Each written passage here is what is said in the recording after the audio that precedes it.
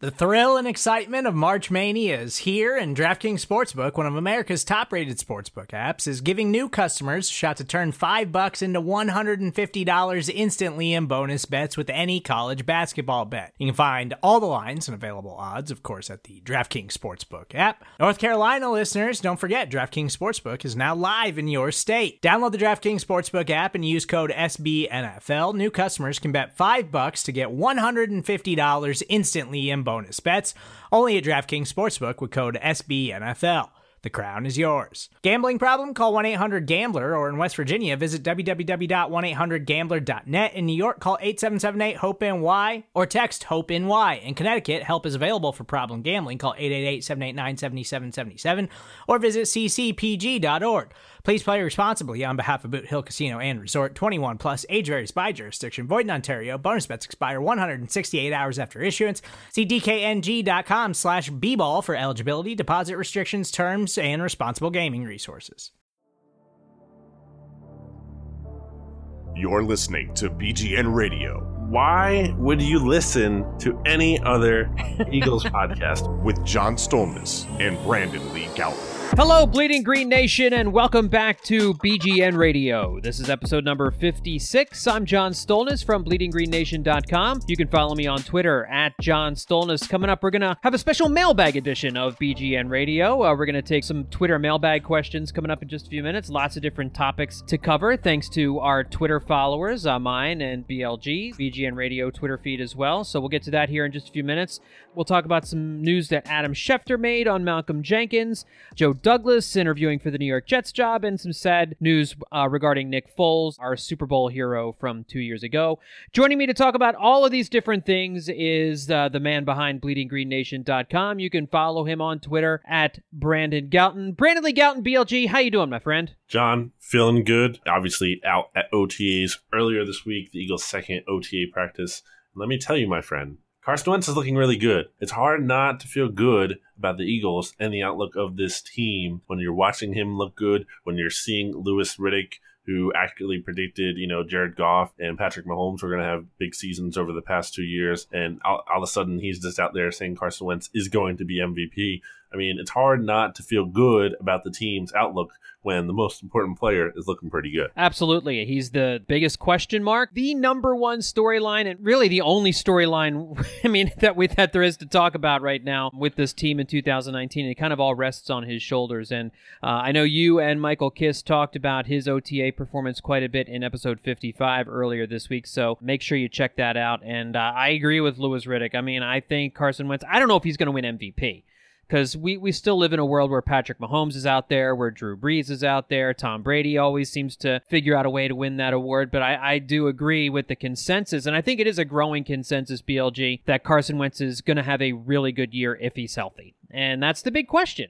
I think the number of people who question Carson's actual talent are so few and far between now that those people have to be, and whether you're local or national, whatever it might happen to be, you're a troll if you don't believe Carson Wentz is a good quarterback. I think that's where we are. If Carson Wentz is healthy, he's going to be an MVP candidate because he has so much talent around him on the offense, BLG. It's crazy. You ran down the list of all of the insane talent that he has on offense now. We're going to get into some running back stuff a little bit later with some of our mailbag questions, and I have some thoughts on that. But generally speaking, this is a football team that should put up a bunch of points this year, and Carson Wentz is going to be the guy to do that. Are you saying Joe Giglio is a troll, John? No, you think... No, Joe Giglio hasn't said he thinks Carson Wentz is going to be bad this year, right?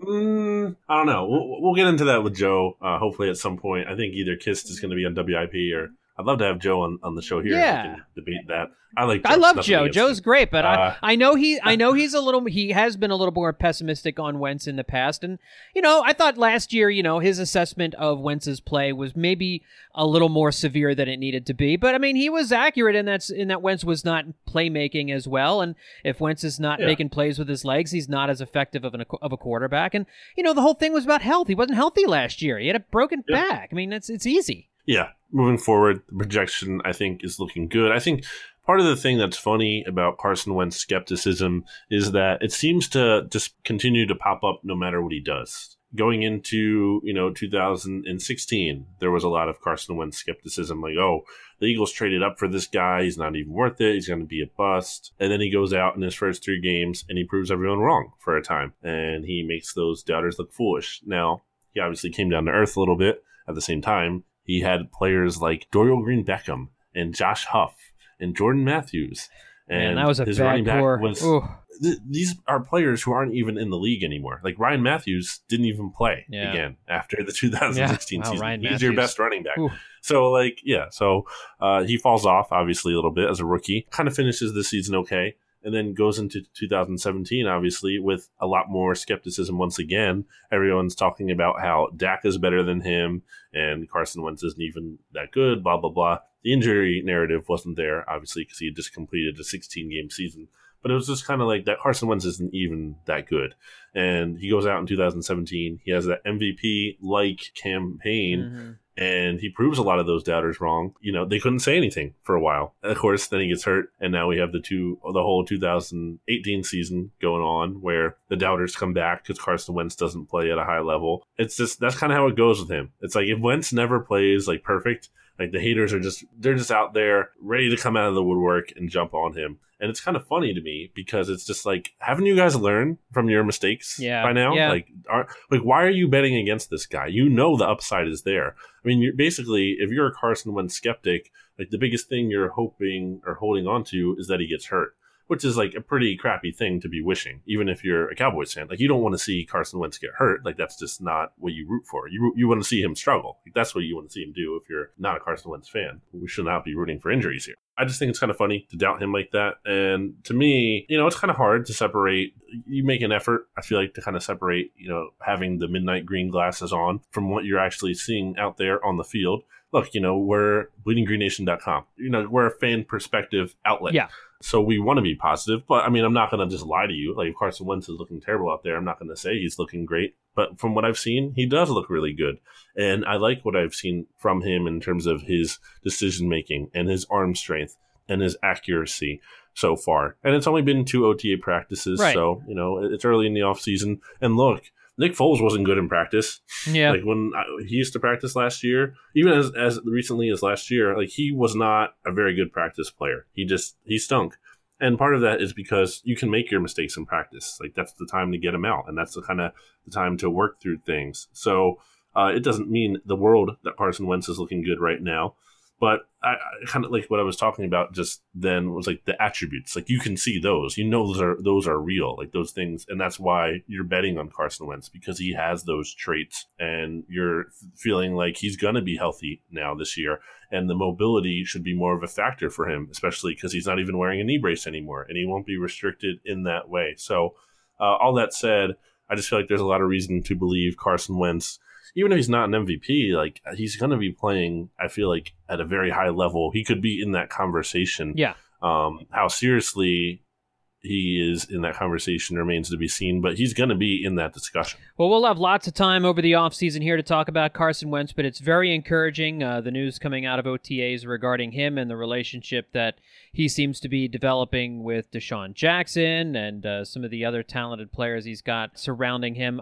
But to kind of veer away from Carson Wentz and OTAs a little bit, we'll get into some front office news here. And we found out this week, BLG, that Joe Douglas is interviewing for the general manager job with the New York Jets. He'd either gotten permission from the Eagles to do that. I would imagine the only way he's even taking this interview is if the Jets have told him he would have some kind of final say over personnel up there in New York, because I can't imagine him leaving an organization like the Eagles to go become the general manager for the New York Jets, to play for a coach that had absolutely to be the general manager of a team that is led by a coach that had absolutely no success, who fired their general manager after the draft was over, after all of the decisions had been made for 2019, to then go up to New York and to interview for this job. BLG, these jobs don't come around very often. You never know when the next one might come, if the next one might never come. But all that being said, we addressed this a couple of weeks ago on the podcast. A couple of weeks have gone by. If you're Joe Douglas, what do you need to hear from the New York Jets? Because this is as much Joe Douglas interviewing the Jets as them interviewing him. What do the Jets need to tell you if you're Joe Douglas in order for you to take that job? I think they need to sell you on a long-term vision. Adam Gase is our guy as a head coach. Like, we love him a lot. I personally, not the biggest Gase guy, and plenty of skepticism about that. But I'm saying if I'm Joe Douglas, I want to hear there's stability here. The head coach is in place. The quarterback is in place, which he knows Sam Darnold is. The ownership is kind of murky there because I believe it's like Woody Johnson's son running the team right now, since Woody Johnson is part of like the Trump administration. Yeah. So he's an ambassador, but then that could change, with the election coming up, next year. So like that could potentially change. He could be out of the administration. And then if that's the case, then like Woody Johnson might be coming back to the team being like, hey, like I want to run my team again. So so that's kind of like a factor. I guess that's kind of there to consider, and the stability of all of that. Kind of thought it was interesting what Mike Lombardi, a name that Eagles fans will certainly remember for certain reasons. Did he say Joe Douglas would be the least qualified general manager candidate in NFL history? He did not. Oh, okay. Of course not. Yeah. But he did say that Joe Douglas wants to leave Philly. He said, I quote unquote, I don't think Joe Douglas is really that comfortable in Philadelphia in this current setup. He kind of painted the picture like the Eagles are going more analytical heavy. Like they're still going to have a quote unquote old school personnel department, but I guess like it just feels like that like Joe Douglas isn't necessarily itching to stay for the long term and could be on his way out. It's kind of just weird that we haven't seen him hired already. I know he's going to have the interview this weekend, so that explains part of that. But it just feels like so many people have said it's like a foregone conclusion. It's a formality that he's going to the Jets. Like it's almost a little weird. It hasn't happened yet in that regard, or it just kind of makes you think like, okay, well, if it's so obvious, is it really going to be obvious? Like if everyone keeps saying it, is it true? Or, do people have a bad read on this? And I guess my opinion would be that it's probably not a bad read. And it sounds like he is going to be, it clearly seems like he's their top choice. Like, I don't think there's any debate about that. It's kind of more if he wants to go. And I think he probably ultimately does want to take that job. Especially if he has this kind of, it doesn't sound like an amazing relationship with Adam Gase in the sense of like, it's this long-term thing. They've been together forever. Like that's not really what the picture is. It's more of like they've overlapped in the past and they seem to like each other and they feel like they can work together. So it's kind of like in college. He's like a guy you had a couple of classes with your junior year, and you're like, yeah, I like talking to that dude. He was all right. He's not your roommate, but yeah, it's better than like going in blind, to some situation where you don't know this guy or you've heard bad things. It's like, well, at least I know this guy is like I can work with him, so that's something. So I think that's the situation there. I think if you're an Eagles fan, it gives you all the more reason to root for the Jets. The Jets should be your AFC team, along with the Colts, if you want to throw them in there because of Frank Reich. But the Jets, to me, should be even you have even more reason to root for them because of the whole Sam Darnold thing and him potentially, being this great quarterback while the Giants passed on him. And the Giants have to deal with, Sam Darnold succeeding in their own stadium. So between that and Joe Douglas going up there, it'd be kind of fun to follow. I think one of the concerning things for the Eagles, if Joe Douglas leaves, is like how much of the personnel department he takes with them. Because when you think about it, the Eagles already lost, what's his name? The guy from their pro personnel guy who went to the Raiders, Dwayne Joseph. And the Eagles have made a lot of good pro personnel additions. You think back to last season, they found Cravon LeBlanc. They added Trayvon Hester, and then even Jordan Matthews had been with the team before, but still they picked him over other receivers out there.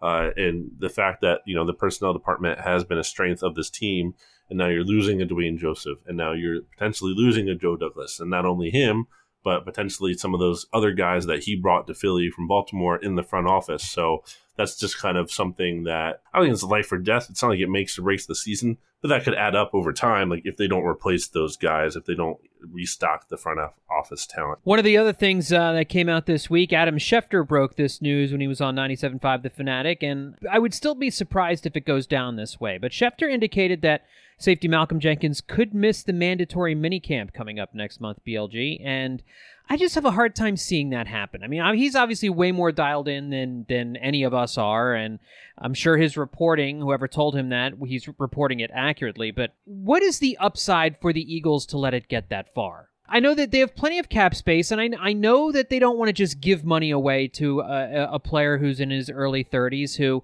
at some point is going to start to be slipping a little bit. But, we talked about this on the podcast a little bit last week too. And if you're worried about Carson Wentz extension money, well, the money that they have under the cap is not what you would give Carson Wentz this year anyway. So, I mean, if you dip into that sum for Malcolm Jenkins, you're going to have to figure something else out with Carson Wentz anyway, as far as an extension is concerned. So, I guess my question is, what possible reason could the Eagles have to not make Malcolm Jenkins happy? And if they don't, BLG, how big a deal is it if he skips mandatory minicamp? They don't really have good reason to keep him not happy. They should be making him happy. And they have some time here. Mandatory minicamp begins on June 11th. So they have, at least almost 2 weeks here, just a little under that, to potentially work out a deal that would have him attending minicamp. Maybe it's a situation, though, where it's kind of like an agreement to some extent where the Eagles are fine with Malcolm Jenkins missing that minicamp because, again, he'll get fined $80,000, which really isn't a lot for, obviously a guy who makes that much money. And it doesn't compare to the training camp fines, which if you miss a day of training camp, it's like much more harsh than missing a couple of days of mandatory minicamp. So the Eagles could always waive that fine. Malcolm Jenkins could miss those days, and that would kind of be him making a statement like, okay, like I'm serious about this guy. It's like if I'm missing mandatory minicamp, I'm willing to take a loss because I'm really serious about wanting this new contract. I don't blame Malcolm Jenkins if that's the case. And if it's the Eagles, I would want to make him happy as soon as possible and preferably before then. But if they didn't, it's not the worst thing to me that he's still missing some spring reps that he probably doesn't really need after playing a full season worth of defensive snaps last year. And really, since he signed in Philly, he hasn't missed much time at all, hasn't missed a single game, has barely missed many snaps. I'm not going to be super upset if he's missing spring reps and saving his body for the season. I think that's part of why he isn't going to be here or hasn't been here so far. This is a guy that the rest of the secondary looks up to. And as I think about Malcolm Jenkins, I think you could bitch and moan about paying him when he's in his early 30s. But at the same time, at some point, you're not going to have a Malcolm Jenkins to pay. They're all in for 2019. You've already committed all this money to some aging veteran defensive players. Just bite the bullet, we don't know, and we don't know exactly what Malcolm's asking for, whether he's just asking for more of his current contract to be guaranteed or whether he wants a larger contract with more guaranteed money. We're not exactly sure what's going on as far as the actual ask is concerned, but it wouldn't be the end of the world. I think that's what you're hinting at, that if he missed mandatory minicamp, but it wouldn't be good either, especially when there's no reason. When there's no reason for this to be a contentious thing. So hopefully the Eagles will get something done here with Malcolm Jenkins over the next couple of weeks. We got some sad news this week, BLG. Some concerning information was going around at the beginning of the week with Nick Foles missing voluntary workouts with the Jacksonville Jaguars. And some cryptic stuff started going around on Wednesday morning where team officials were talking about their prayers and good wishes were being with Foles and his family. And I know we were all concerned. I mean, any Philadelphia Eagles fan is going to be keeping close tabs on anything that goes on with Nick Foles for the rest of his career.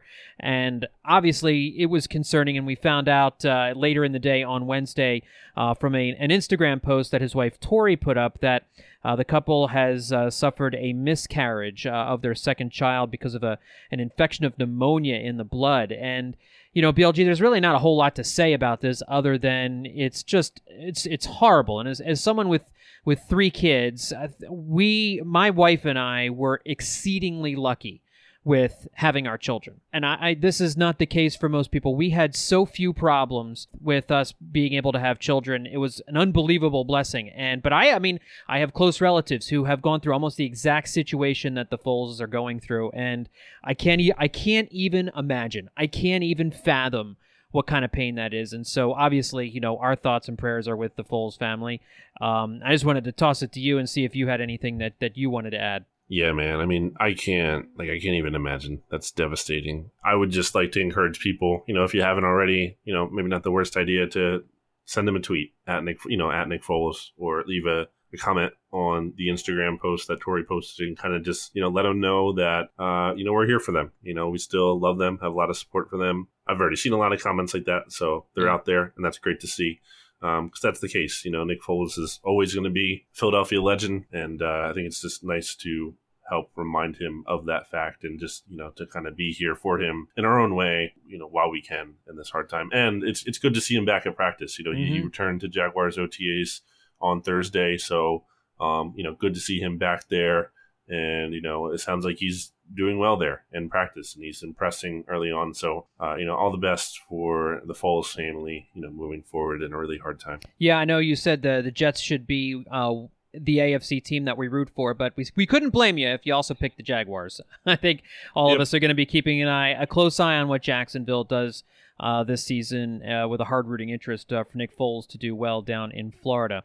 So BLG, now that you're a couple days removed from the public OTA practice that the media was able to see, any other thoughts on OTAs? I know it was kind of weird that Miles Sanders wasn't in attendance at all during either of these two OTAs. One of the things Adam Schefter mentioned on 97.5 The Fanatic was that he's been dealing with a hamstring injury, saying that it isn't serious at all, but that the team was just trying to be careful with what drills they put him through. And these OTAs, as we talked about a couple podcasts ago, really are for the rookies to kind of get themselves acclimated and get themselves ready to go. And how big a deal is it for a rookie who I think a lot of people expect to have a significant role in this offense next year? I'm still a little skeptical on exactly how much Miles Sanders is going to either play or how productive he'll be as a rookie in this offense. But I want to get into that a little bit more once we get into the mailbag, because we have a question about Miles Sanders in there. And how damaging, how important is it that he missed these OTAs, or is it just not a big deal at all? I mean, it's just boring. Like, you want to see him out there. Like, that's one of the most exciting players on the roster that you could watch in OTAs. So this has kind of been a bummer that he hasn't been able to participate. Now, the good news, of course, is that Adam Schefter said he should be able to be back as of Wednesday, which, the practice wasn't open to the media on Wednesday or whenever it was, Thursday this week. So the hope, and I'm guessing, is that Miles Sanders will be back for Monday's practice coming up here on June 3rd. It'll be interesting to see him out there and how he looks. And I agree with you, John, in terms of the expectations for Miles Sanders, and ESPN's Mike Clay put one out there on his insider column for ESPN. And I believe he had Miles Sanders with 174 carries for 733 yards, 5 touchdowns. And then as a receiver, he had him at 39 receptions for 311 yards and 2 touchdowns. So altogether, it's over 1,000 yards from scrimmage, and it's 7 total touchdowns. That would be great. Yeah. I think I'd be very happy with that for Miles Sanders. Those are optimistic projections for Miles Sanders, in part because rookies take time, I think, to develop in today's NFL. I think it's hard to just expect Miles Sanders to come in and be this instant stud. I think that's what people want to happen. So I think that kind of gets conflated with what people expect to happen, because you're feeling optimistic, you want to see it, and it would be great to see. And I think the ceiling is there. I'm not saying it can't happen. I think Miles Sanders has that potential, but to just say it's a guarantee, I don't think that's likely, especially because, again, he's in this running back rotation. Jordan Howard's still here, guys. He's not just disappearing in the thin air. And I know he's only under contract for one more year, and I know his skill set is limited in some ways, but as I was saying to BGN's Michael Kist on BGN Radio episode 55 earlier this week, I like what I've seen out of Jordan Howard so far. And it's only OTAs, and it's not, it doesn't mean everything. But again, he's not chopped liver. I don't think it's as simple as you traded for Miles Sanders you traded for Jordan Howard, and by the way, remember how much hype there was when they did that? People were thrilled because at that point, the Eagles hadn't addressed the running back position at all. So everyone's like, oh, we got Jordan Howard. He's going to be this big difference maker. And I was kind of trying to temper expectations for him. And now all of a sudden the Eagles draft Miles Sanders, and it's Jordan Howard who? He's out the door. So I think that's kind of funny how that's worked. And again, it's not even a slight against Miles Sanders. I just think it's the reality of the Eagles running back position, the rotation they use, the fact that Sanders, he has to prove himself. He's not he's not a proven commodity by any means. He has upside for sure, but he needs to prove that he can fix his fumbling issues that he had at Penn State. He needs to prove that he can be better in pass protection. So it's just kind of, I don't want to say it's reckless or irresponsible because it's just sports and who cares, but it's a little, it's a little, whatever you want to call, premature, I guess, to kind of just throw out those big numbers and assume he's going to get there. Again, the ceiling is there to me, but I'm not going to just bet on that as a sure thing. Yeah, Mike Clay is a fantasy football guy, and he's an Eagles guy. I mean, Mike Clay is an Eagles fan, so I mean, he does. I think maybe it's a little bit of green. You mentioned it before, midnight green colored glasses here. But if Miles Sanders is getting 733 yards rushing, he's probably the team's leading rusher. Yeah. Given this rotation, so how many yards are we then predicting for Jordan Howard? You know, I don't think there's any way Miles Sanders outrushes Jordan Howard. And if you're telling me both these guys that Jordan's going to get 750 yards rushing and Miles if you're telling me that combined these guys are going to rush for over 1,400 yards, I'm just not buying that on a not run heavy team. You know, on a team that loves to pass the ball. And look, we've talked about the fact that good football teams, good offenses need to be able to run the ball. There's no doubt about that. And, you know, I think Jeffrey Lurie, in an interview that he did with Shale Kapadia, who's a friend of the podcast, he was talking about the idea of being a run-heavy team really just is stupid anymore. But that doesn't mean that you don't try to run the ball effectively. And that's why they went out and got Jordan Howard. That's why they drafted Miles Sanders. They obviously know that having good running backs is important. In 2017, we saw a lot of Carson Wentz and all of the great plays that he did. But I've mentioned this over and over and over again. People forget how many big running plays this team had in 2017. How, when there were some games when the Eagles were just a grinded out running team.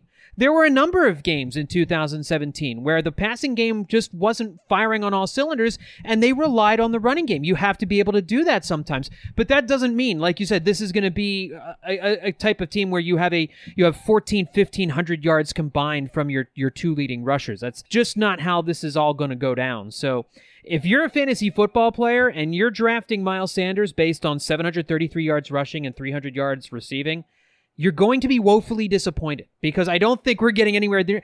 Let's wait until we get into the mailbag to kind of talk about more specific numbers, because we have someone who wants to ask us a question about Sanders and Corey Clement. So we'll get to that coming up here in just a few minutes. In fact, we will start to open up the mailbag in its entirety coming up next right here on BGN Radio. And we're back on BGN Radio. So, BLG, what do you say we crack open the mailbag, buddy? Sounds good. SRM Chef at SRM Chef, who asks, could the Eagles possibly implement a system in the secondary similar to the D-line with rotations to keep players fresh and work the matchups better, since they have a lot of talent but no real bona fide number one? It's interesting. I don't think I've seen or heard of a secondary operating that way, but for a secondary that I've said a bunch of cornerbacks where there is no superstar, you've all got a bunch of guys who bring different skill levels and different talents to the position. I wonder if this would work. What do you make of this idea? I mean, I think they already do. You know, they obviously rotate defensive backs in terms of like they want to have different looks with a dime package or their nickel package. And to this question's point, you know, we already have seen the Eagles rotate some of their defensive backs in practice. Like we saw Avonte Maddox on the outside this week, where last week when we had seen him, he was in the slot. And Sidney Jones now was in the slot this week after being outside last week. I think part of it isn't even just, okay, we have this set plan of wanting to rotate guys. I think part of it is we're rotating some of these guys to figure out like what the best pairing is. Hopefully, they kind of have that open-mindedness during the season where, you know, if someone's struggling, you shouldn't be too reluctant to put someone else in because someone on the bench might be able to come in and play and give you stability instantly. So I think the key thing is for them to kind of keep experimenting with these things. I think obviously once you find something that works, like stick with it. You know, there's no need to change a good thing. But until then, just keep trying to plug in those options and figure out what works until you find some kind of success or some kind of stability. There are also some injuries that some of these players are going to be coming back from this year. And, you know, who knows exactly how some of these guys will respond coming back. How have they looked? You know, the players who is there anybody in the secondary who hasn't been at OTAs of note, BLG, in the secondary? Besides Malcolm Jenkins, right. Rodney McLeod still recovering. He hasn't been able to practice yet. Obviously had that ACL/MCL in week 3 last year, so he's on the mend. I know Ronald Darby for sure has been participating in warm-ups, you know, when they're stretching before practice, which isn't very extensive or, you know, exhaustive by any means, but still, it's good to see him there because you're not seeing guys like Brandon Brooks, you know, some of the more injured guys like that out there in the warm-up. So it seems like he could, you know, it seems like he's making good progress for as much as he can. You know, probably not going to see him by the end of spring practices by any means, but you're hopeful that we'll see them at some point in training camp. Jalen Mills, I don't think I've really even seen him at all. So I guess I don't know if he's there. I don't know, what his deal is, basically. So that's kind of notable. But, we know he's coming off the mend because he had that foot issue late last year. So they have a lot of things to figure out there in terms of injuries. And it almost makes me wonder, like on paper, I'm pretty sure that Ronald Darby and Jalen Mills are your starters at cornerback, like right now. Like if the season started today and they were healthy, those guys were healthy, they would be starting, but they're not. And if the backups play well, like if Rasul Douglas really steps up here and seizes the job, how do you take him off the field? So that's kind of going to be interesting to see. Well, that dovetails into the next Twitter question that I wanted to ask you about. Charles Jones at Charles S. Jones 13 says, what's the argument for starting Mills over Sewell? Both are vulnerable deep, but only one produces turnovers. Excluding Mills is, of course, Schwartz's long-lost son reasons. Is there a reason to go with Mills over Rasul Douglas other than the fact that Mills seems to be a favorite of Jim Schwartz and he had the job before he got injured? Yeah, I mean, he did start for a Super Bowl winning team. That's not nothing. It's not everything. He's had his struggles. He drives you mad. But, I mean, he's not, like some total, trash player that I think people make him to be out at times. He's definitely frustrating. He's very good in the red zone. We know that. Joe Mills, he's really, really good down there. So that's part of it, I think. You can't get burned on a double move in the red zone most of the time. So, and that's part of what, Jim Schwartz is thinking. He's thinking, I don't care about yards a ton. He'll give up a big play. So what? He'll be great in the red zone and he won't give up a touchdown, and that'll be fine enough for him. So I think I'm trying to put myself into Schwartz's mindset there. If I'm looking at it from my perspective, I think Sewell, the way he played at the end of last year, or what I've seen from him in OTAs so far, which has been encouraging, I think he's ready to potentially make a leap here. And I haven't always been the biggest Rasul fan in the past. Not that I liked his profile. I didn't love the hype.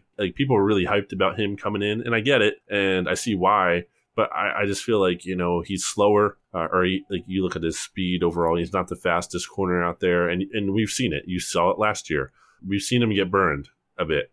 I don't love that, but it kind of comes with the territory of he'll make some big plays too. And if he's going to make some big plays, then it's not so much of a big deal if he's going to get burned at times. And that's what you want.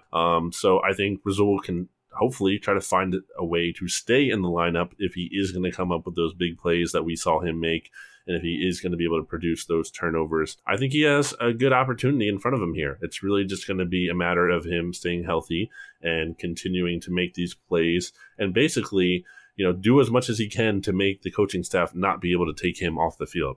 Next question is from O'Brien94 at Eyeball94. He says, do you think the Eagles could look to make a move for a guy like Solomon Thomas? Solomon Thomas, of course, the third overall pick by the 49ers in the NFL draft back in 2017. He's a defensive end. He's had a disappointing career so far, but a lot of people think he's got talent. I know Solomon Thomas feels like he has a lot of talent, but so far he has not had that breakout season. What do you know about Solomon Thomas, if anything? I mean, he's not a real well-known guy. He's not talked about a lot around Eagles circles, but it's really ironic, BLG, and maybe this is just a way to talk about the defensive end situation as a whole. There were some good defensive ends that were available in free agency. This was a draft that everybody was talking about was stocked with quality defensive ends.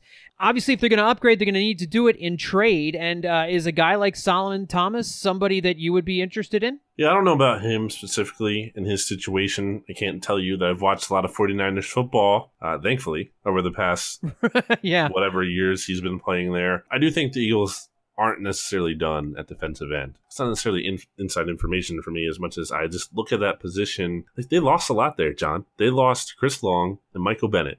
And that duo combined last year had 15.5 sacks, 35 quarterback hits, 67 quarterback hurries, and 4 forced fumbles. That's a lot of production. That's just gone now. It's gone. And now they added Malik Jackson. It compensates for some of that. They drafted, Sharif Miller. They still have Josh Sweat. They added Deshaun Hall late last year. Joe Osman is still around. They have guys here who they clearly think have upside and do have upside, at least in theory. So it's not like the cupboard is bare. I get it. And I think your top 3 defensive ends on paper, there's reason to feel good about Brandon Graham, coming off of no longer coming off, I should say, that ankle injury he had to deal with, which is late last offseason. Yeah. It was in May. That's usually not a time when a player is getting surgery. He got it last May because it was like he waited for that surgery because he knew he'd be out of commission for a while once he got it. And he kind of wanted to put it off because the season, went so late into February, and he didn't want to, have to be in February and then get this surgery, and then he's out of commission, even longer. That hampered him, I think, clearly last year. So I feel good about Brandon Graham. Although you look at this theme of the Eagles are counting on these things that aren't proven, whereas Michael Bennett and Chris Long were proven players, you weren't really worried too much. The only thing you could worry about them is them falling off a cliff in terms of, they're older, which is fair. But for the most part, what you're going to get. And we don't necessarily know that with Brandon Graham in the sense of he's coming off 4 sack season or 4.5. And then you have Vinny Curry, who only had 2 sacks last year. He was hurt, kind of like Brandon Graham. So you can look at that and be well, he'll be better this year when he's healthy. And maybe that's the case. But you could also wonder if, how much gas does he have left in the tank? And then Derek Barnett, who is going to be 23 and the former first-round pick, obviously has a lot of upside. And the Eagles clearly like him a lot. I think the way they've handled the defensive end position tells you that they have a lot of stock in Derek Barnett. And Jim Schwartz even said this week that they felt he was playing at a very, very high level last year before he got hurt. And it's almost like they don't even need to see him progress as much as they just need him to get healthy. That's kind of the way Jim Schwartz phrased it. No, I would disagree. And I like Derek Barnett, but I feel like we need to see him make another jump from last year to this year in his development. So it just feels like the Eagles don't have, a ton still here at defensive end, because if one of those top 3 guys gets hurt, okay, what do you have then? Let's say Derek Barnett gets hurt again. Then you have Brandon Graham, Vinny Curry, and what exactly? I mean, maybe Chris Long, you kind of coax him out of retirement at that point. But I mean, if not, I don't know what you have. So I just feel like they're not done necessarily at defensive end. And credit to friend of the pod, Bo Wolf, who pointed out that Jim Schwartz had mentioned at one point during his press conference that he feels like Jim Schwartz now saying that he feels like the personnel department has done a great job of adding guys at various points. So maybe that was kind of a signal to hey. Yeah. Get us another pass rusher. Yeah, it could be. Very well. One more question before we take our next break. Philly Nova at Nova Philly asks, who is your favorite Jag of this current Eagles roster? And then of all time. And of course, when we refer to Jag, we're talking about not a former Jacksonville Jaguar, but one of those just another guys on the roster, kind of the overachievers, I guess, BLG. Is that kind of what we're looking for here? Just one of the, a random face in the crowd kind of Eagles player? A replacement level kind of player, just a guy. Just someone who, they're not an awful player. They're not great. They're just there. They kind of fill a role. They fill up a spot. They're fine. Yeah. Who's your favorite Jag of this current Eagles roster right now? It's kind of hard because I feel like the roster is good. So there's not a lot of Jags on the roster. I think the general fan answer would have to be Wisniewski, because he's kind of that perfect mold of what just a guy is. He's not a bad player. He started on a Super Bowl team, but he was clearly, the weak link of the offensive line. So I think that's what a lot of fans would say. I wouldn't pick Wiz as my favorite, personally. I think I would have to go with Trayvon Hester. That's mine! You stole mine! Oh, man. Yes, absolutely. I feel like he's one of the only guys you could really pick. I was looking through the roster here, and there's not a lot of other guys that I felt super great about. I mean, I was tempted to say Kamu, but I feel like Kamu is more than just a guy. Yeah, he's going to be a starting linebacker. Yeah, probably. And I feel like he's a really good special teams player. So, that's not just a guy to me. I feel like Trayvon Hester has to be it, just because, he's clearly just a guy. I don't think he's anything too special. He had the big moment in the playoffs last year.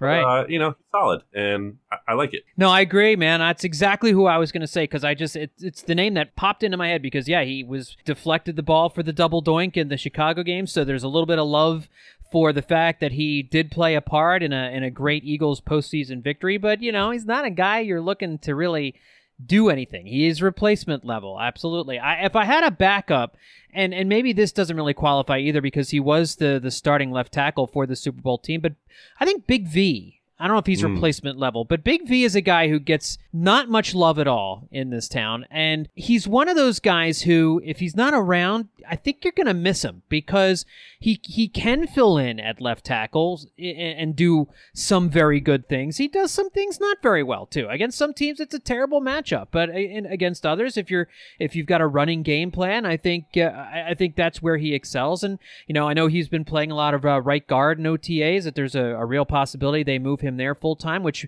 could make him an even better player. Might even be a better position for him. So again, he might be too good to be one of these Jag guys. But that was the other name that popped into my head. But I thought Trayvon Hester was a perfect name.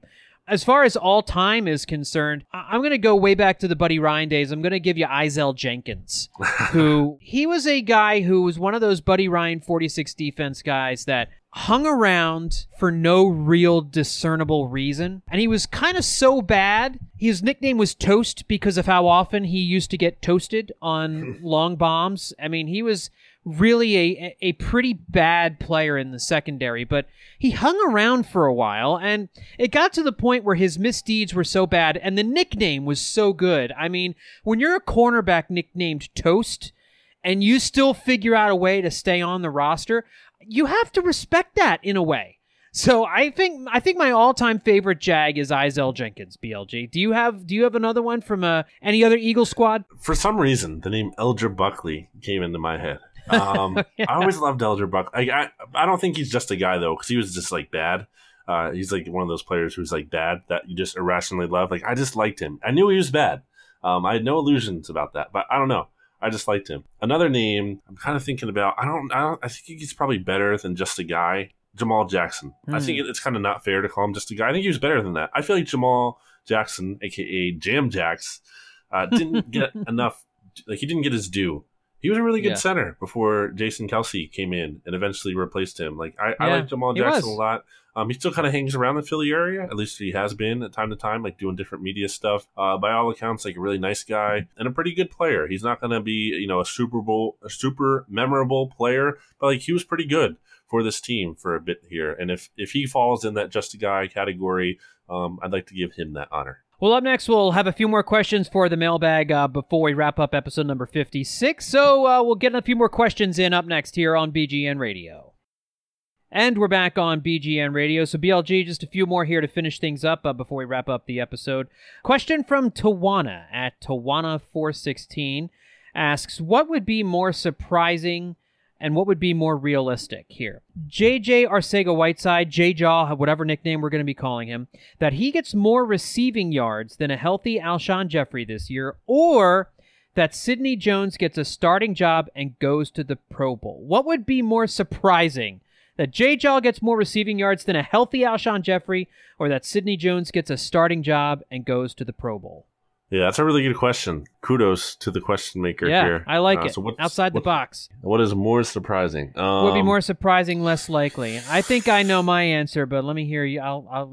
Give me yours first. I mean, it's tough. Like, I really want to say that, like, I can't envision JJ. And a quick aside here, I talked to JJ Arcega-Whiteside in the locker room. I will have a piece up on Bleeding Green Nation about this, about the whole nickname thing. Very important journalism here being done by me. Yeah, all right. I don't want to spoil it on the pod because I want people to read the article, so just stay tuned for that. But I can't see a situation in which JJ Arcega-Whiteside outdoes Alshon. Like, even if Alshon gets hurt, I just feel like, I feel like he could get a couple games under his belt and still be. Well, and that's it. JJ. And we're talking about a healthy Alshon Jeffrey. They made healthy. That point. Yeah. But at the same time, like, Sidney Jones can't stay healthy. Man, this is tough. I'm going to say the Sidney Jones thing is less likely just because he's only played in he's played in, I think, 27% of his games so far. Injuries have been an issue. Even if he's healthy, like, there's no guarantee he's playing a ton because you have potentially other defensive backs getting on the field ahead of him here. It might be the better bet, but to me, like, just the health thing with Sidney Jones, I don't feel great betting on that. See, I'll take the opposite side then there, BLG. I think it's more likely that Sidney Jones gets a starting job and goes to the Pro Bowl than J-Jaw gets more receiving yards than a healthy Alshon Jeffrey. If Alshon Jeffrey is healthy, I see no world in which Arcega-Whiteside has more receiving yards than Alshon. I would think about it more if J-Jaw was a field burner. Like he was a field stretcher. If he was a guy who was going to specialize in the deep ball, and he might have a couple games of 3 catches for 120. Some of those typical Deshaun Jackson type games where, he only catches 2 balls, but they both go for over 60 yards. Then I could see a scenario where that might happen. But that's not going to happen. Jay Jaw is very much like Alshon Jeffrey in that he's a possession receiver. He's going to need probably 6 or 7 catches a game to rack up receiving yards like Alshon Jeffrey does, and I don't see him getting the snaps necessary to out-receive Alshon Jeffrey. Sidney Jones was a guy who, had he not gotten hurt, would have been a first-round pick. I think we all agree that there is somewhere in there first-round talent. I know the Eagles got him in the second round. They got him on a deal, and he hasn't shown it yet. You're right, he's been injured a lot. But I think that there is a potential possible Pro Bowl player in there somewhere. We haven't come close to seeing it yet, but it's kind of like with Derek Barnett. I think the pedigree is there, and if he gets a starting job, I could see him going to the Pro Bowl. It's highly unlikely, but I think it's more realistic than Jay Jaw out-receiving Alshon. Okay, fair enough. Let's move on to the next question, and this has to do with the running backs. Anthony Arrett asks, at Anthony_Arrett, who's going to get more carries this year, Corey Clement or Miles Sanders? And this kind of dovetails into what we were talking about in the first segment when we were poo-pooing some of the projections that Michael Clay from ESPN was giving to Miles Sanders of 733 yards rushing, 311 yards receiving. Obviously, BLG, if Sanders is going to pile up those kinds of yards, 733 yards rushing, he's going to have to get a significant amount of carries. But the big question is Corey Clement. None of us is really sure what happened last year. I feel somewhat good that if he, at the very, very end of the year, BLG, it seemed like Clement was picking it up. The old Corey Clement started to emerge a little bit at the very end of last year, but I worry that we are building Miles Sanders up to be more than he is this year. That being said, I think Corey Clement gets more rushing attempts than Miles Sanders this year. No way, John. You're crazy. I'm surprised this was even a question. To me, this is no way. There's no part of the thing here with Corey is that he's hurt still. He hasn't practiced. He's not practicing, yeah. And I don't know when he's going to be ready. I don't know if he's for sure ready for week 1. I don't know because we don't really know exactly what the whole injury issue was with him. He kind of downplayed that it was an ACL. There's some speculation that it was because he had knee surgery. I don't know what's going on there. What I do know is that the Eagles were very high on Corey heading into last year. They liked him a lot. I'd heard that from numerous places. I don't think, they've soured it on him dramatically in one season, but I don't know about his health. And I think Miles Sanders is going to get opportunity this season, even if it's not quite what that projection was from ESPN. He's going to have a role on the very least at this team. It's not like he's going to be a non-factor. Corey Clement really kind of tops out in this offense as a more limited role player. If he has a role, it might be more of a receiver than really a running back. Yeah, so I if we're talking suppose that's about true. Gary's here, I'm definitely going to take Sanders. I just remember how many times Clement got the ball down near the goal line in 2017 and even for parts of last year, and it seemed like they just wanted to give Clement the ball. And maybe they won't try to force that because you're right. I wasn't thinking about the injury issue with Clement. I've been kind of assuming that he's going to be ready to go by the start of the season, but you're right, he may not be. So let me circle back to that question, Anthony, because I think BLG probably is right about that one. I didn't think about the injury issue there. I have something to add on to that. Okay.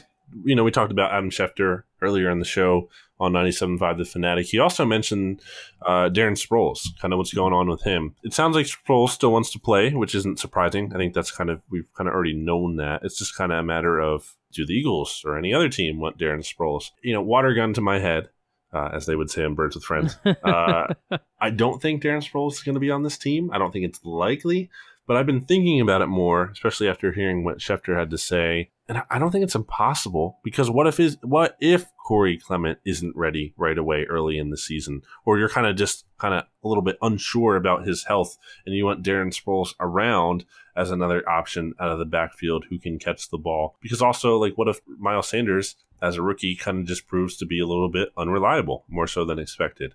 Also, who is your punt returner right now?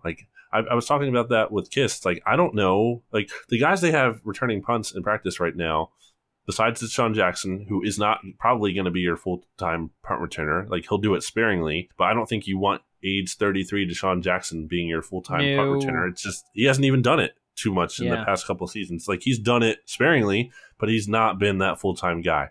The other guys you have are Boston Scott, Donnell Pumphrey, and DeAndre Tompkins, all of who could very well not be on the roster at all. Yeah. Who's gonna be then? So maybe, and then if you had Darren Sproles, he would easily fit back in that role. So I think there's a lot of reason not to re-sign Darren Sproles. He's going to be 36. He's only played in I think 9 games or so over the past 2 seasons. But I'm thinking about it, and I don't think the door is totally shut there. I just wanted to add that on to the Clement thing. I've been thinking about it more and wondering if that could be a factor. Why can't I quit you, Darren? Yeah, it certainly might end up being that way because I don't feel good about any of those options at punt returner for the Eagles. And moving along to a question by a friend of the podcast, a devoted listener to the podcast, Benjamin Solik. Am I pronouncing this correctly? I'm not sure. At Benjamin Solik, I think is how his name's pronounced. He asks, how much is BLG going to miss Ben during training camp this year? Wait, who is this? Benjamin, I mean, maybe I'm not... Listen, if Benjamin Solik is listening to the podcast, if you could hit me back on Twitter and let me know if I've pronounced your name correctly, that would be great. Yeah, I don't know about this guy. I will say that it was good to have Benjamin Solak be there last year. Maybe that's who this is. Maybe. It was fun to have been there last year. I mean, it was fine. It wasn't great. It was okay. No, I'm just kidding. I'm gonna miss Ben. It was fun. We would have a ton of conversations. Now, why isn't he coming back? Did he get banned for some reason? What's going on here? He's engaged now, and he wants to have a life, and I guess he's going to be in Michigan this summer instead of Philadelphia. So his loss. He's not going to get to see his boy, Boston Scott, really light up training camp. Yeah, so Ben and I would have a lot of good talks during training camp last year. We probably should have saved those for podcasts, but there was obviously a bunch of weird stuff going on with podcasts last summer. So unfortunately, we didn't, but yeah, so I'm going to miss those in-conversation podcasts we used to have, especially me complaining about Chance Warmack being on the roster. So I'll definitely miss it. All right, our final mailbag question of the episode, it comes from Tom Lehman at T. Lehman, T-E-E-L-E-H-M-A-N, asks, do you think Donovan puked in the Super Bowl? Oh, I don't really, this question, for the record, yeah, because we saw him throw up in Syracuse, and we saw him throw up in hot, humid stadiums before. I'm pretty sure that probably happened. I don't really care. I don't really think that penultimate drive that they pulled to within 3 on was necessarily because Donovan couldn't get it together. There's just the whole team was not moving quickly enough in that particular scenario, BLG. But I think this is an interesting way to kind of segue into the Donovan McNabb Hall of Fame conversation, because obviously McNabb came out this week and said he thinks he's a Hall of Famer. He feels like his resume is good enough to be in the Hall of Fame. And I think the person that he gets compared to the most as far as a reason to have him in the Hall of Fame is Warren Moon. Warren Moon never even got to a Super Bowl, and Donovan McNabb did. If you look at the numbers between these two guys, they're pretty similar. Now, Moon was a starter for 15 years. McNabb was a starter for 11 years. So the yardage total is reflecting on that. 49,325 for Moon, 37,276 for McNabb. However, if you go by a yards per game number, Moon averaged 237.1 yards per game. McNabb averaged 223.2 yards per game, so 14 yards per game more for Moon. Moon completed just shy of 58.5% of his passes. Donovan was at 59%. Again, neither number good by today's standards, but a little less bad for their standards back in those days. 291 touchdowns to 233 interceptions for Moon. 234 to 117 for McNabb. Only 117 career interceptions for McNabb. Moon made 9 Pro Bowls. Donovan made 6. Moon had a career record just 1 game over 500, 102 and 101. McNabb had a 98 and 62 record. So I ask you, BLG, is Donovan McNabb a Hall of Famer? No, he's not. When you think about it, too, what is your gut reaction when someone asks you that question? It's a no. It can't be how is it yes? How I don't understand. And I'm not even trying to hate on Donovan. Donovan was for me a childhood hero. He was the first Eagles quarterback I ever knew. Growing up, I love Donovan McNabb as a player. I had his jersey. I was a huge Donovan fan.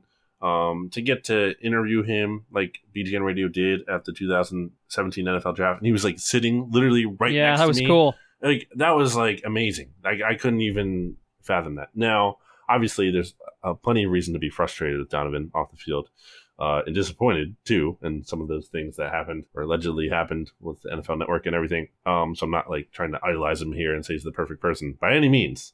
But just keeping it to the Hall of Fame thing, yeah, he's just not. Everyone knows it. Like everyone knows that. Like deep down inside of you, it's a total like eye test thing. Like it doesn't even sound right. Hall of Fame, like NFL or Pro Football Hall of Famer Donovan McNabb. Like it doesn't sound right. I think he is close. I always think about how Tom Brady's still playing, and like Donovan McNabb like isn't even that different, like age-wise from him. Like there is a world where Donovan, I guess maybe like takes care of himself better or whatever, and is able to extend his career more. In that world, maybe he is. Like I don't think he is super far away, but I think he is like considerable distance away where he is not in the Hall of Famer. And the way his career ended was pretty bad. He obviously was great with the Eagles. But outside of that, he was like horrible with Washington, and then Minnesota. And those things count against you. Like that counts against your legacy when you're bad like that. I don't think you just take the good. Like you have to consider the whole picture there. And with Donovan, I don't think it measures up. And I think maybe it's unfair. But part of like the narrative too, or the the thing with him is he never got it done, and that's always that's how he's going to be remembered. Unfortunately for him. And I think that kind of goes into it too. I don't know enough about Warren Moon to really say either way, but it almost sounds to me like if it's similar that he shouldn't be in. I don't. No, yeah, I think with Warren Moon, I think actually what they did is they took into consideration some of his time in the Canadian football, like was it the USFL he was in? Which is fair. I mean, it's the Pro Football Hall of Fame. It's not the NFL Hall of Fame. Like I get it. But at the same time, I think, you're right. McNabb went to 5 NFC Championship games and only won one of those games. And he didn't play well in some of the other games. The first one against St. Louis, he played well, and they just lost to a juggernaut. And the ones against Carolina and Tampa and Arizona, he didn't play great. He played very uneven games. And, I guess it's with Warren Moon, he played in the run-and-shoot offense for a number of years when he was with the Oilers and really put up huge numbers because he was running an offense with 4 or 5 wide receivers that really was ahead of its time. No one else was running that kind of offense. And so Warren Moon really benefited and padded his stats from playing in a spread. It was basically a spread offense before there were spread offenses. And so that's how Warren Moon got a lot of his statistics. I just wonder, let's imagine that McNabb wins that Super Bowl. Does that change the conversation? Because I think sometimes we get so wrapped up in numbers and in all these different things. I think you're right.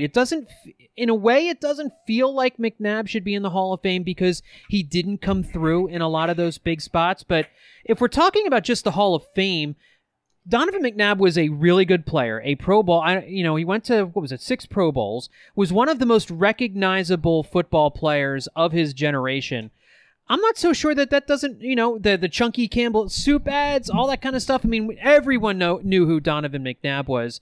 I'm not so sure that shouldn't factor in too. It's a Hall of Fame. It's not necessarily the Hall of Numbers. So that's why I would consider it.